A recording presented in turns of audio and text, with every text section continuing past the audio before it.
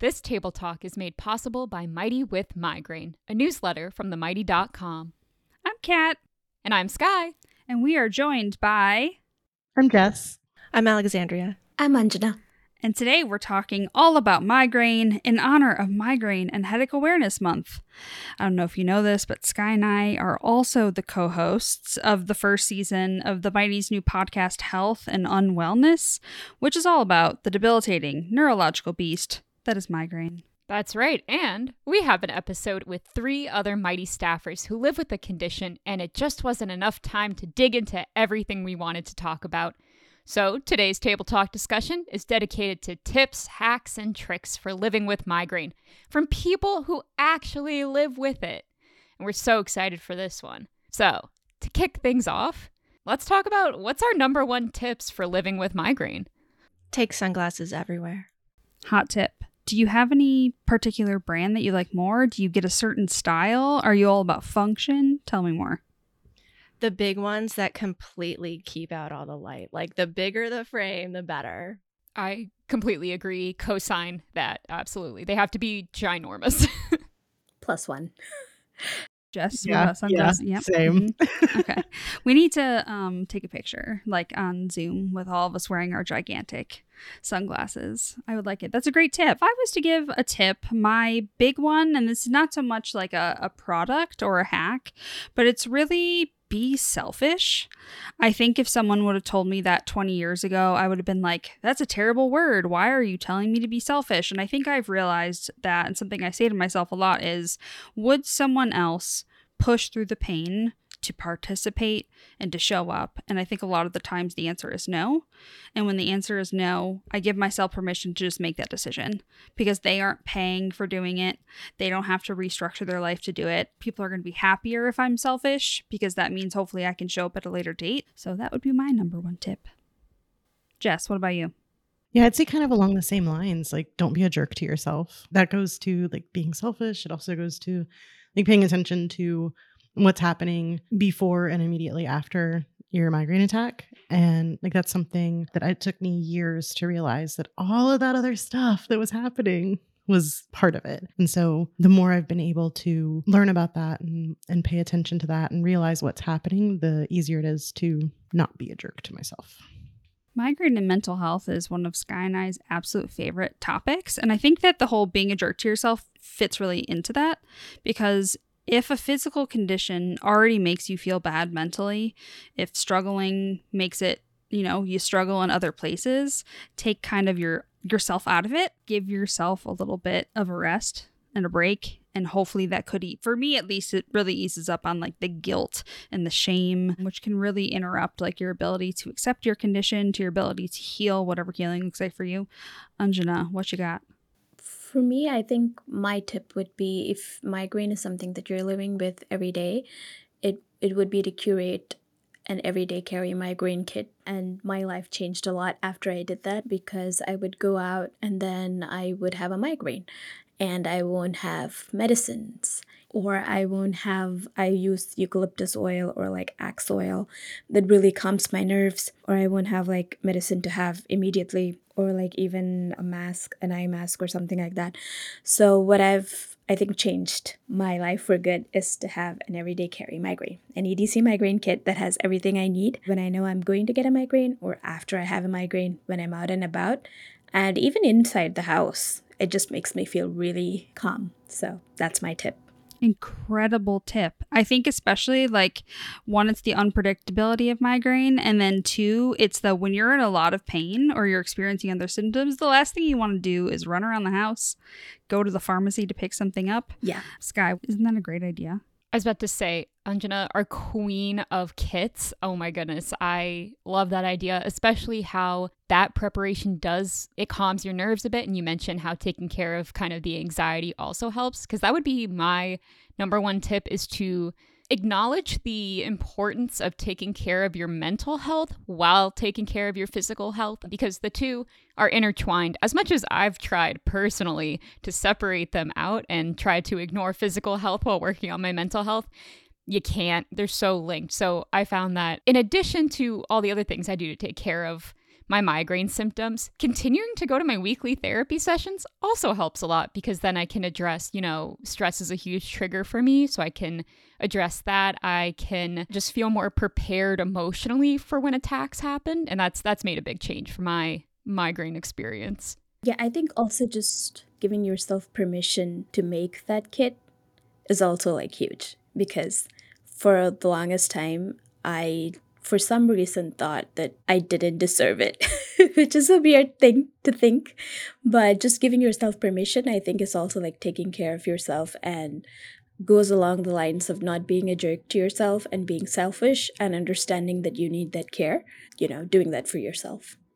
I think one thing, and this kind of relates to, for a very long time, I'm talking like 10 years, people, I put off like using a pill organizer, because I just kept saying to myself, I got this. Like, I can measure out how many pills I need to take. I'll always remember. And I think the big underlining concept of that was that, like, it was me acknowledging that I needed one. Like, it felt weird to be like, other people don't need a pill organizer. Why do I need one? So I think the permission to make your kit makes a lot of sense.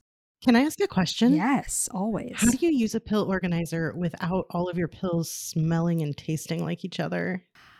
I don't have any that like have a taste. Do we have a hack for that? I've never noticed that being an Okay. issue. I'm so sorry. I take them all in one gulp. I had a pill that would did not have a coating, and it would kind of rub off. I actually started taking a little corner of a tissue and kind of wrapping that one pill in it so that it wouldn't rub off on the other pills. That kind of helped. Interesting. There's no real clean way of doing it. Okay. Thank you.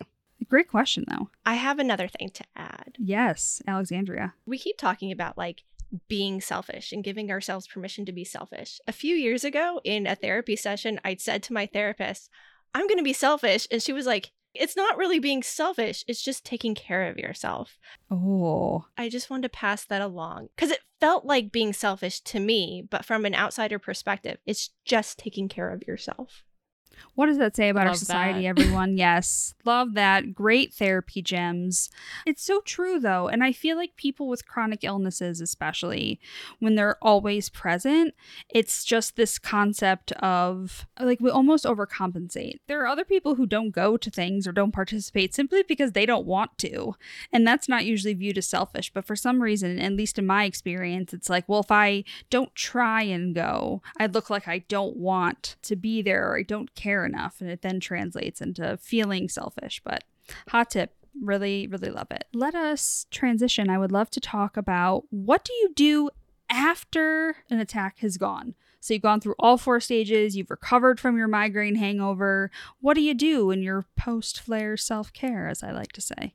Well, I'm currently sitting here after my meds have just kicked in not too long ago. An earlier meeting, Kat and Jess saw me wearing my headache hat. But my biggest suggestion is actually do as I say, not as I do. Don't be like me and try to push yourself after a flare. Just because you can sit upright and get work done while wearing sunglasses doesn't mean you should. And if you can take extra time to recover, please do so. Things take the time they take. That is mostly saying it as a reminder for myself too, as I sit here sitting upright working. And I get that yeah, there's a lot of times where we have obligations and we have to push ourselves. But if it's bad, take care of it before it gets worse. And it's easier to take care of yourself when you're recovering from the flare than it is if you trigger a whole new attack.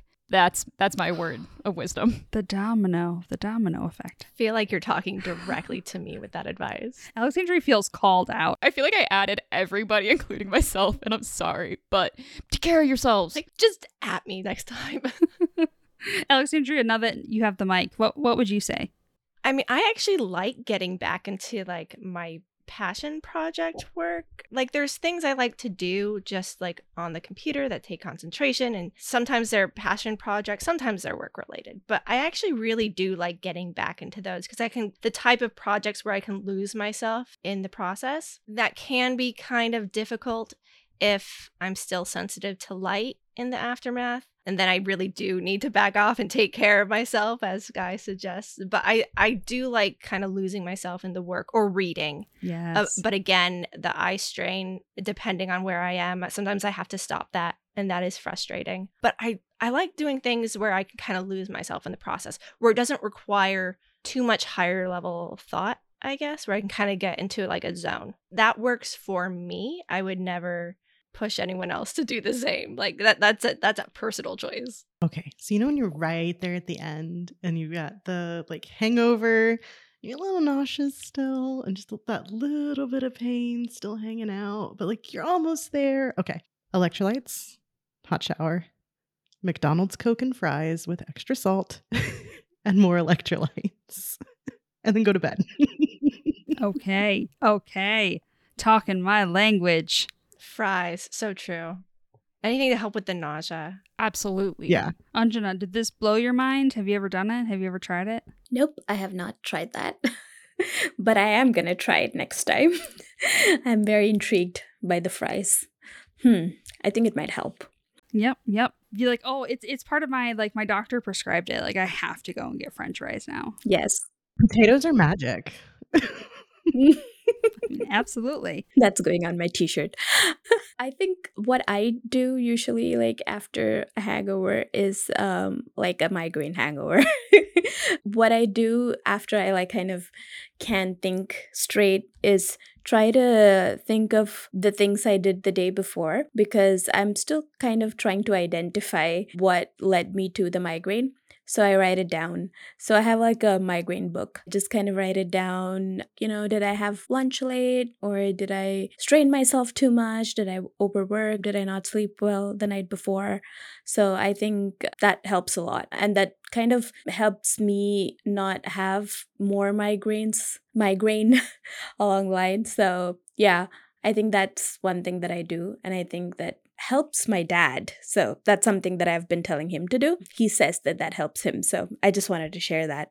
I like how varied everyone's answers are, right? Which speaks into the whole what works for one person doesn't work for the other.